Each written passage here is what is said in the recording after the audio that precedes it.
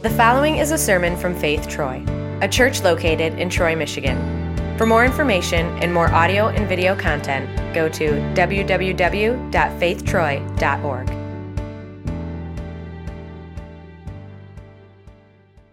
So some of you may know this, maybe you don't, but for my wife and I, our oldest son is a student at Pepperdine University, and so my week this week, I get up Thursday morning, I get in my car, I turn on my favorite radio station, WWJ, where I get traffic and weather together on the 8s, and I hear about a shooting out in California with a bunch of Pepperdine students where they were a part of a club.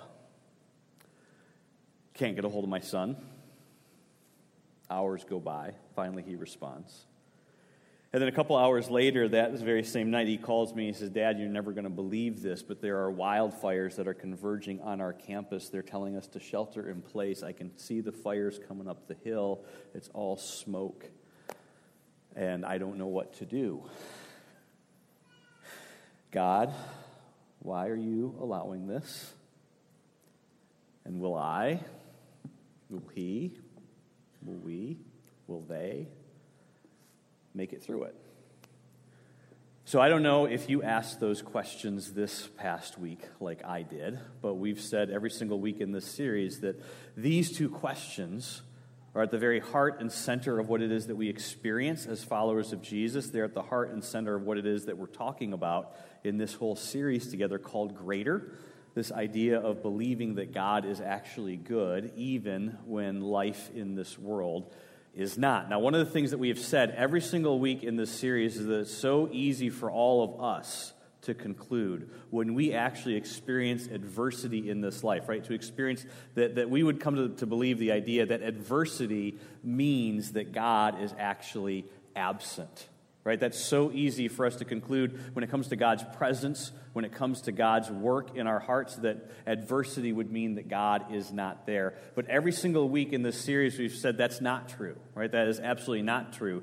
God's adversity does not mean that God is absent. It does not mean that God does not care. And it does not mean that he is not aware of what's happening to us. And the reason we said that is because we said this is filled with the stories of men and women whose lives were filled with all kinds of different adversity. And if God was faithful to them in here, that means he will be faithful to you, because this is also the record of the Savior who is the same. And he is the same yesterday, he is the same today, and he is the same forever. He does not change. So if he was faithful in here, then that means he's going to be faithful to you in your circumstance as well. Now, there is also in here a very, very significant verse for every single one of us who are in the midst of a greater than moment, a crisis of faith in our lives right now. And it's a verse that maybe would not come to mind. It's a little bit obscure, but it's a verse that speaks directly to what it is that we're talking about in this series. The verse is found in John chapter 1. It's verse 18, and it's the Apostle John, one of Jesus' followers, who tells us this, that no one has ever seen God, but the one and only Son, who is himself God and is in the closest relationship with the Father, that he has explained him. John tells us that one of the reasons Jesus actually came to earth was to explain God. Now, the reason why that matters is because if you're anything at all like me, when I'm in a greater than moment, one of the things I think is that somebody has a lot of explaining to do. Right? And Jesus actually says, you know what, that's okay. That's okay, because that is a part of the reason why I'm here. I am here to explain who your Heavenly Father really is. I'm here to tell you what your Heavenly Father is really like. And that means that you and we will never get closer to understanding what God is like than knowing Jesus. Right? If you are moving away from knowing Jesus, you're actually moving away from understanding God. If you stop short of knowing Jesus, and a lot of people in our world today stop short of knowing Jesus. But if you stop short of knowing Jesus, you are stopping short of understanding your Heavenly Father.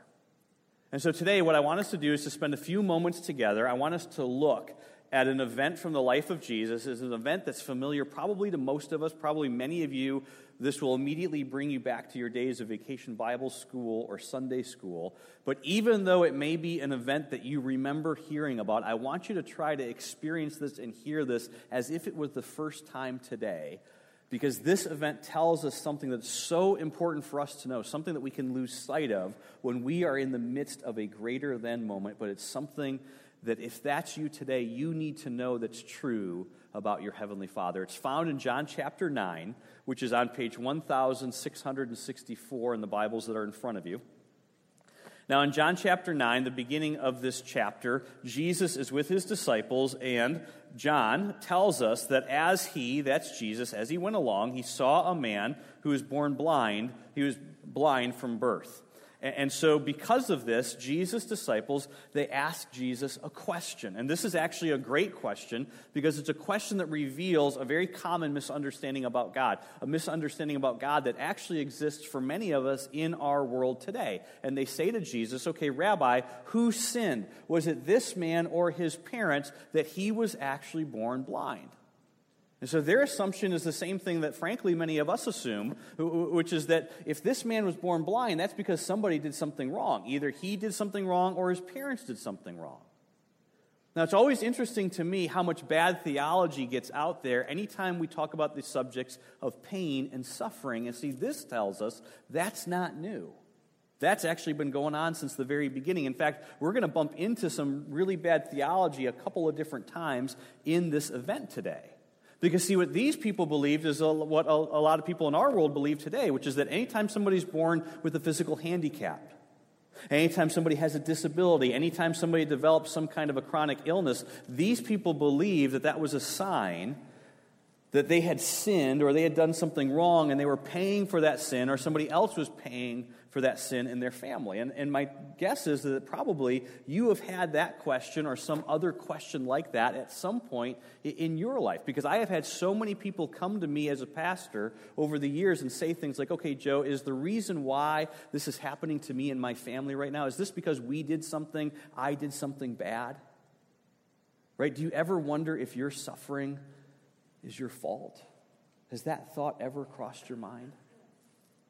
Maybe not directly related to something that you did, but maybe you're thinking back to your college years, maybe you're thinking back to your teenage years, and you're wondering if God is now punishing you today for something that happened way back then in a previous season of your life. See, the assumption often is that if something bad is happening to me, that's my fault. I did something, that God is paying me back. So now Jesus is confronted with this very, very important question. Who did this, Jesus? Who sinned? Was it this guy or was it his parents? Who's to blame? And so Jesus, when he hears this question, right, thankfully for me, thankfully for my wife, he doesn't say it's the parents' fault. Right? And neither does Jesus say, no, it's this man's fault. No, Jesus doesn't say that. He doesn't say that this guy is either going to do or has done something wrong. Maybe God knows that he's going to do something wrong in his future, so God is withholding his vision from him, to get even with him because God is angry at him. Jesus doesn't say any of those things. Instead, what Jesus says next, to answer a question that I've had in my greater than moments, and perhaps you have too, what Jesus says next is truly life-changing and it is life-giving because Jesus says neither. Right? Neither of those things. It is nobody's fault. Jesus says neither this man nor his parents sinned. Jesus says that whole question is wrong. That whole idea is wrong. That is not at all what is going on with this man. Now, certainly Jesus is not telling us that this man and his parents were sinless, right? That's not what he's saying in here. But what he is saying is that for us to try to connect, right, certain illnesses, certain conditions, certain physical disabilities to some specific sin, Jesus just flat out rejects that entire idea. And nor is Jesus saying this. This is hugely important that you hear this today. Nor is Jesus saying or suggesting that God deliberately withheld this guy's vision from him so that years later Jesus could come along and use him as an object lesson. That is not what this text is teaching. See, the truth is this. One of the challenges that comes from actually reading ancient Greek manuscripts is that there's no punctuation in them whatsoever. And so every translation actually punctuates a text slightly differently. Now, the truth is, most of the time, that has no bearing whatsoever on what it is or how it is that we actually read the text. But this time, it does.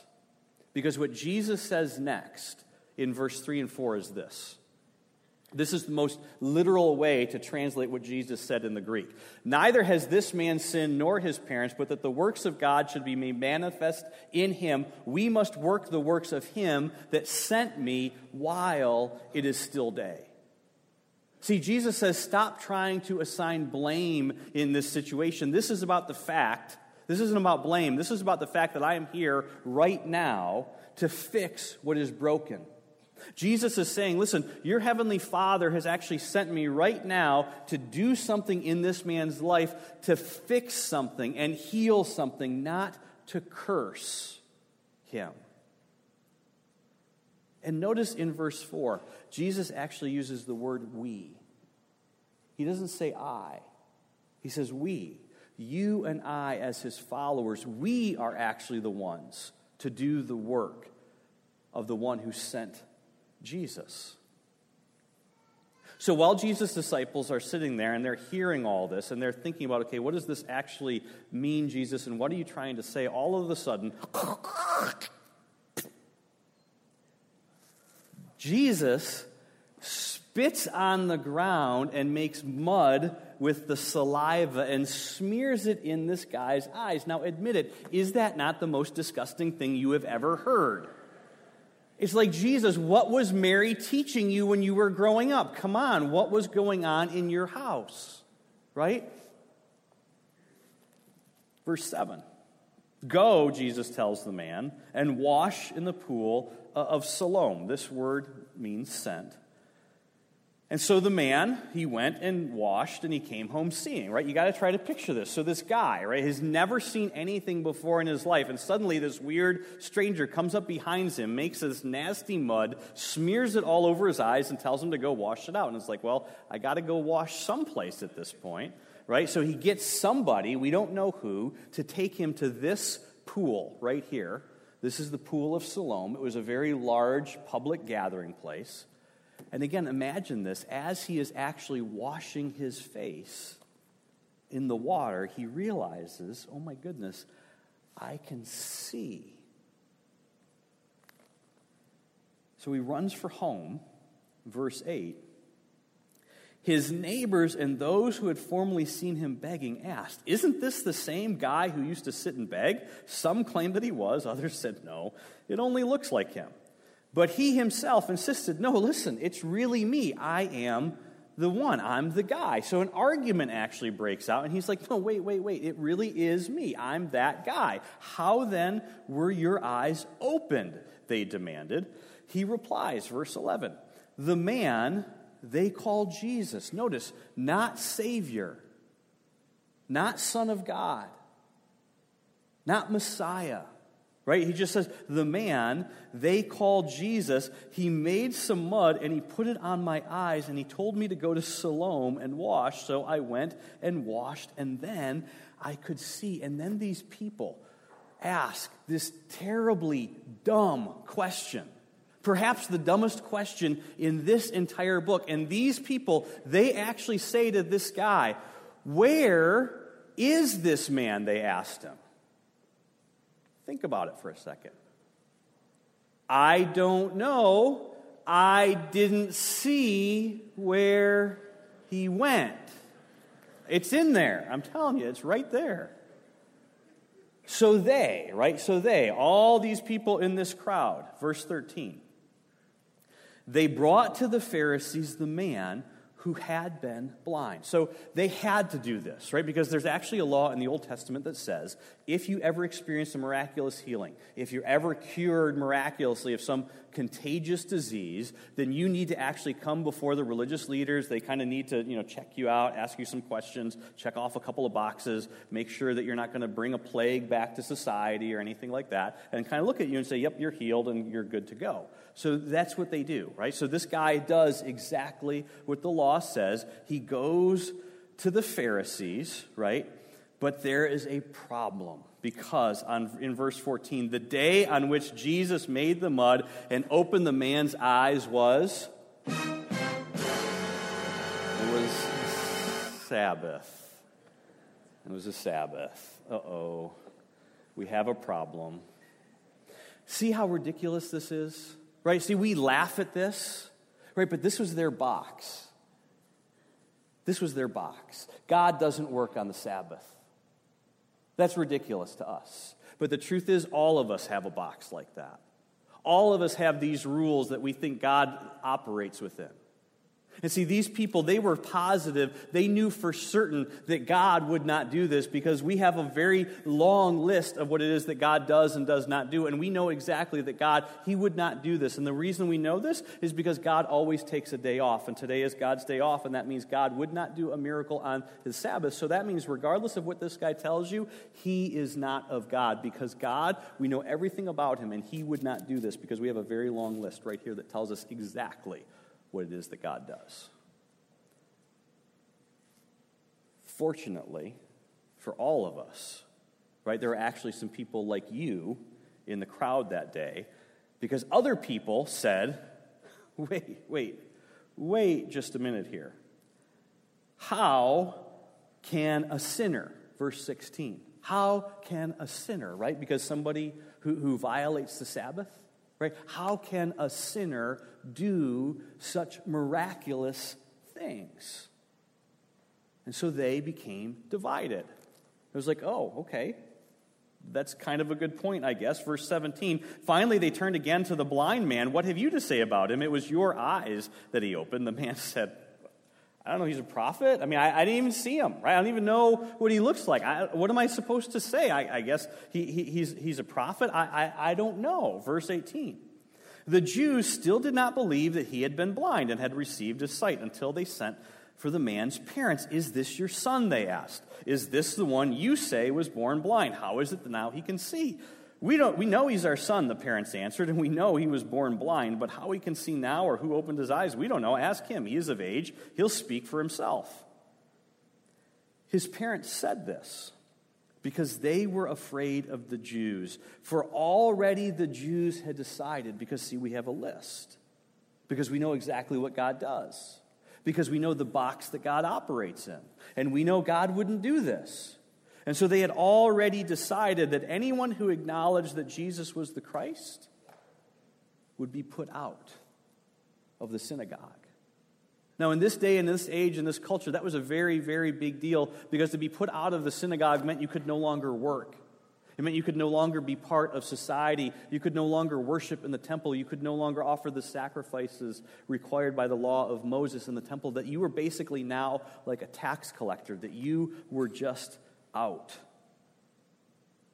And so in verse 23, that is why his parents said, he is of age.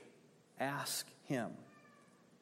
Verse 24, a second time they summoned the man who had been blind. Give glory to God, they said. We know this man, talking about Jesus, is a sinner. In other words, there has to be another explanation. There has to be another explanation that fits inside of our box, because this makes no sense to us. We know how God works, and God would not do this. This is way outside of the parameters of how it is that God works, how it is that we view God. The man replied in verse 25, whether he is a sinner or not, I do not know. But one thing I do know, I was blind and now I can see. In other words, I can't tell you a lot about Jesus. I can't answer all your questions. I don't know if he was a rabbi or a prophet. I don't know if he's the Messiah or if he's just a magician. I don't know, so I can't explain everything. But I can explain one thing. Once I was blind, and now I can see. So then they asked him, what did he do to you? How did he open your eyes? He answered, I have told you already, and you did not listen. Why do you want to hear it again? Do you want to become his disciples too? Then they hurled insults at him, and they said, you are this fellow's disciple. We are disciples of Moses. We know that God spoke to Moses, but as for this fellow, we don't even know where he comes from. Verse 30. The man answered, "Now that is remarkable. You don't know where he comes from, and yet he opened my eyes. We know that God does not listen to sinners," which is not true, but that's what they believed. "He listens only to the godly person who does his will," which again is not true, but that's what they were told. "Nobody has ever heard of opening the eyes of a man born blind. If this man were not from God, he could do nothing." What he's saying to them is this: listen, isn't it possible that God is actually bigger than the way that we have conceived of God? Isn't it at least possible that God is actually more merciful than the way that we think of God? Isn't it possible that God might actually be willing to do for an unworthy person like me what, if we're honest, maybe we wouldn't be willing to do for an unworthy person like me? To this, the Pharisees replied in verse 34, "You were steeped in sin at birth." In other words, somebody sinned for you to be born blind. We don't know who, and frankly, we don't care. How dare you lecture us? And they threw him out. Inference, they threw him out and his family out of the synagogue.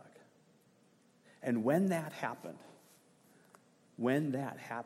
that finally set the stage for you and I today to learn some incredible truths about our Heavenly Father, truths that are so important for you to know right now if you are in the midst of a greater than moment. Because, see, Jesus showed up to make it clear to every one of us that nobody, absolutely nobody, regardless of their situation, regardless of their condition, regardless of their past, absolutely nobody is outside the bounds of our Heavenly Father's grace and mercy. No matter how it is you think about your Heavenly Father, Jesus would say, do not ever think of Him in a way that puts somebody, anybody outside of His mercy and His grace, because your Heavenly Father, He takes personal interest in individual people. Now, this is huge for you if you are in the midst of a greater than moment, because if you are anything at all like me, then maybe you think, like sometimes I think, okay, does that whole verse that God so loved the world that He gave His one and only Son, does that mean that God loved everybody all at once,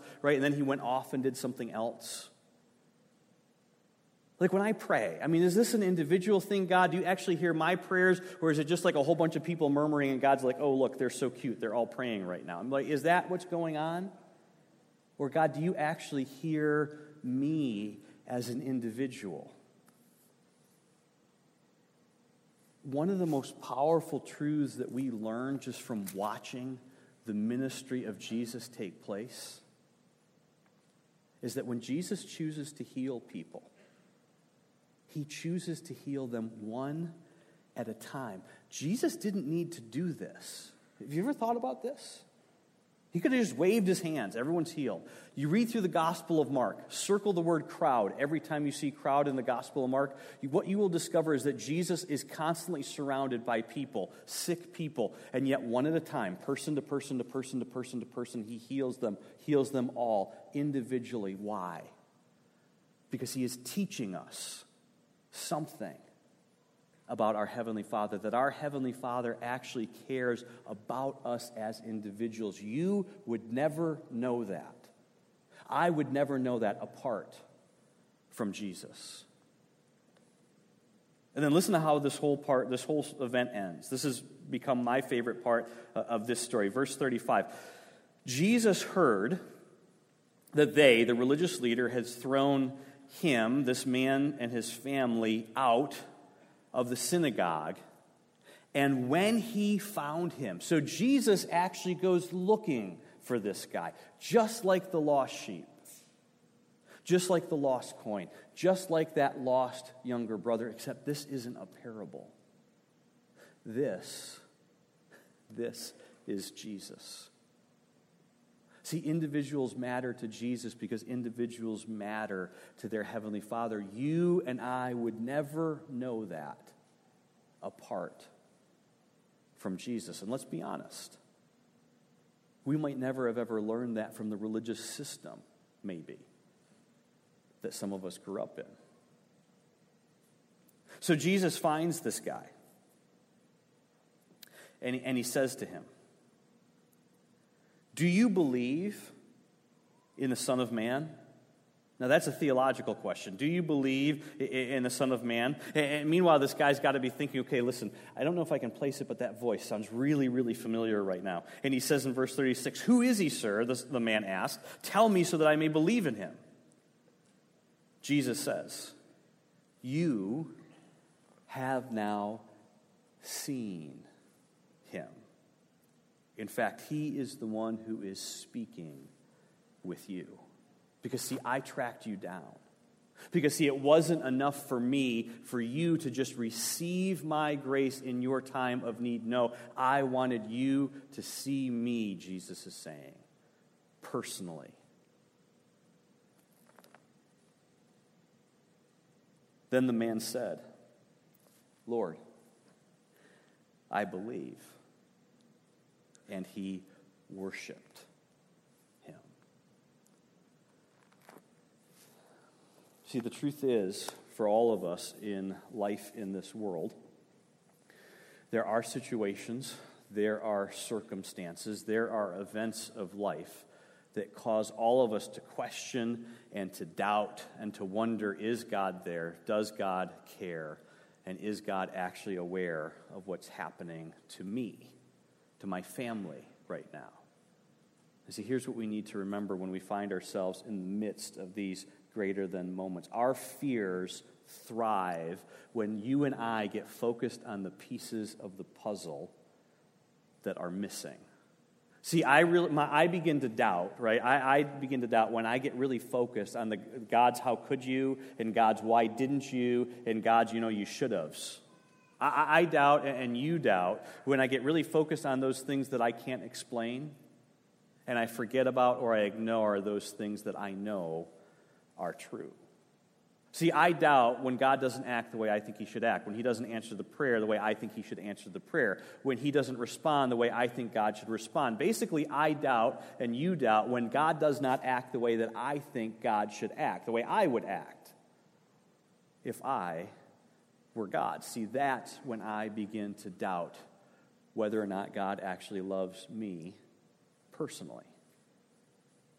And see, if I get really focused on the things I don't understand, not only do I begin to doubt, but the longer I focus on those things, the more my faith actually begins to shrink and get smaller.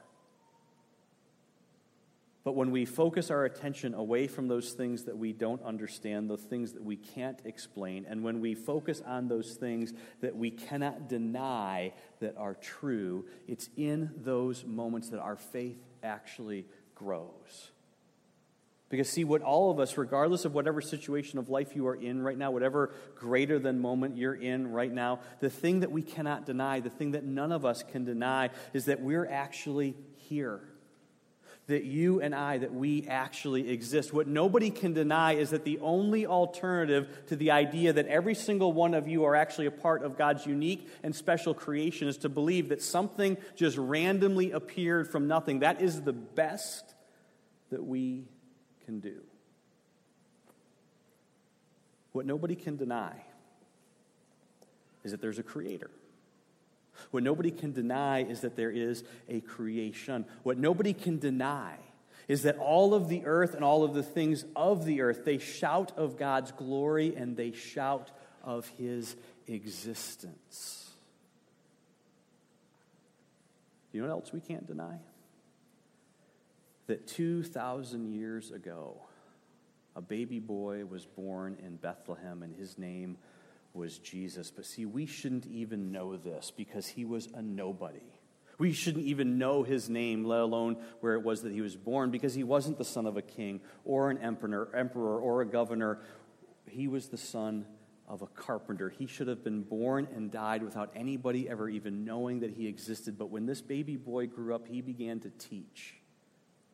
And when he taught, he said things that people had never heard before. And then he began to perform miracles that nobody had ever seen before. And the way that we know he actually performed these miracles was because the people who were closest to him, they actually wrote them down.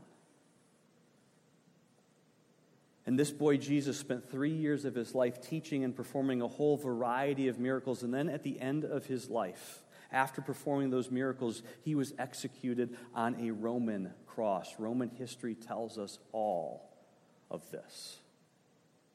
And the very same people who recorded the miracles that Jesus performed, they also record the fact that 3 days after he was executed, he rose again from the dead. But who in the world could believe that a dead man could come back to life again? The eyewitnesses who tell us about Jesus' resurrection, they gave up their lives, not because of what Jesus taught, not because of what they believed. Don't miss this. They gave up their lives for what it is that they saw. They gave up their lives for what it is that they experienced. They gave up their lives because they saw a man they and an entire city witnessed as being tortured and executed. They saw him alive again. And it was this message recorded by these eyewitnesses that began to spread all throughout the Middle East and Europe and eventually the entire world. And today in our world, more than 2 billion people who are alive in this world today on every continent, from countless languages and cultures and ethnicities, they all believe that a Jewish carpenter rose from the dead. And the reason they believe is because when they place their faith in the fact that Jesus' death on the cross was the payment for and the salvation from their sin,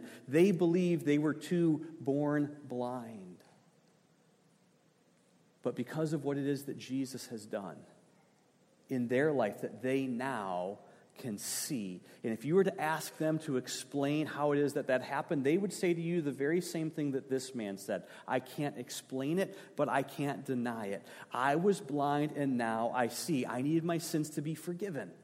Not ignored, not hidden, not covered, but forgiven. And when I received Jesus Christ as my Savior, something actually happened to me. Something happened on the inside, not from something that I did, but something that He did. And now somehow, because of that, I have peace in the midst of suffering. Somehow, because of that, I actually have joy in the midst of uncertainty. I'm not fearful like I used to be. And no, I can't fully explain it, but that doesn't mean that it's not true. Think about it. A Jewish carpenter that an entire religion tried to destroy, that an entire empire tried to destroy, and yet we know more about him than any other ancient person who's ever lived. Why do we know his name? Why did his message survive? Why did the miracles survive that he recorded? Why would so many people actually give up their own lives to tell us that a dead man came back to life again? Are there things that we don't understand? Of course there are things that we don't understand.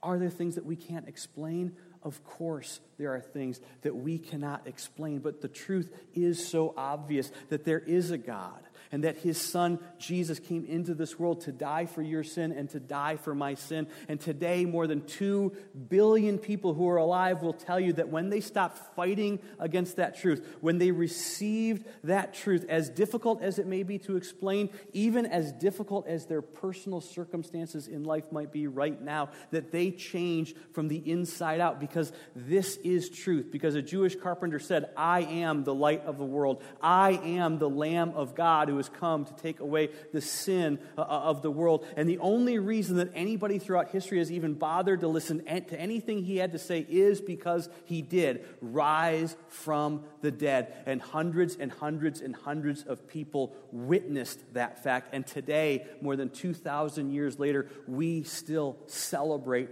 and worship Him as Savior.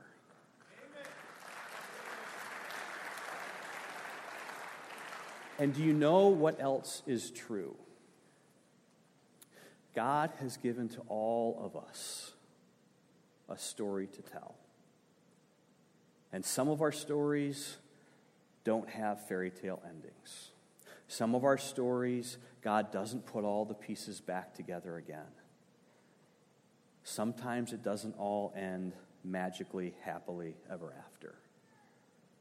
But what's true is that somewhere in your story and in my story, there is a Savior with nail-scarred hands saying, do you believe in the Son of Man?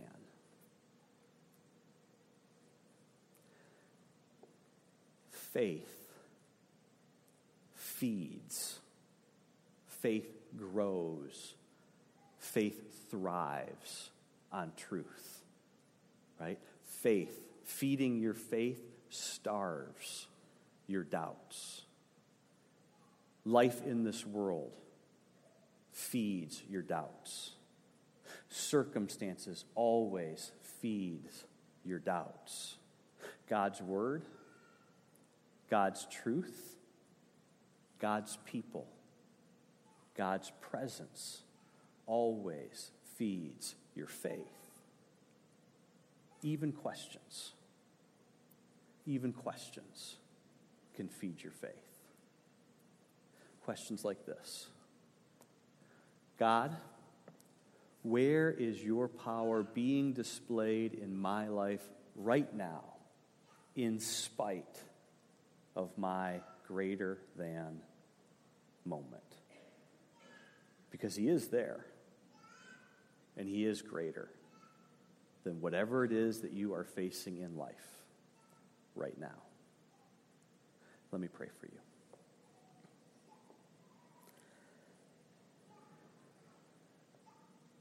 Heavenly Father, you know every heart in this room. You know where we struggle. You know our fears. You know our doubts. And so, Jesus, I pray for the person that's here today whose faith is being choked out by the worries and the unanswered questions and the greater than moments that come in this life. And Father, please, I pray that for all of us, you would remind us that when we feed our faith, we starve our doubts. And so, Jesus, I would ask that you would do that you would feed our faith. Jesus, I ask that you would do what only you can do, that you would allow our faith to grow in the midst of our circumstance, despite our circumstance. And Jesus, I pray that we would be so wise as your people, that we would be so wise in what it is that our enemy tries to get us to do by making us so busy that we don't take time to pray, by making us so busy that we don't take time to read your truth, your word that you've given to us. In fact, Father, I pray that today, for a whole bunch of us, maybe for the first time, maybe for just the first time in a long time, that we would just set aside a couple of minutes a day, not hours, just minutes, Father, to read the truth of your word, that our faith would grow because of your word that you give to us, your truth. That maybe we would just start reading where we began today in John chapter 1. And Father, I pray for the person that's here today that needs to be reminded that you are there, you are present, and you are aware. Father, I pray that this, what it is that you have said to us today, would be that reminder that you are greater than whatever it is that we face in our world, and that, Jesus, you are the one who opens up our eyes so that we can actually see you and recognize you as our Savior and our Lord. Jesus, all this we pray in your name.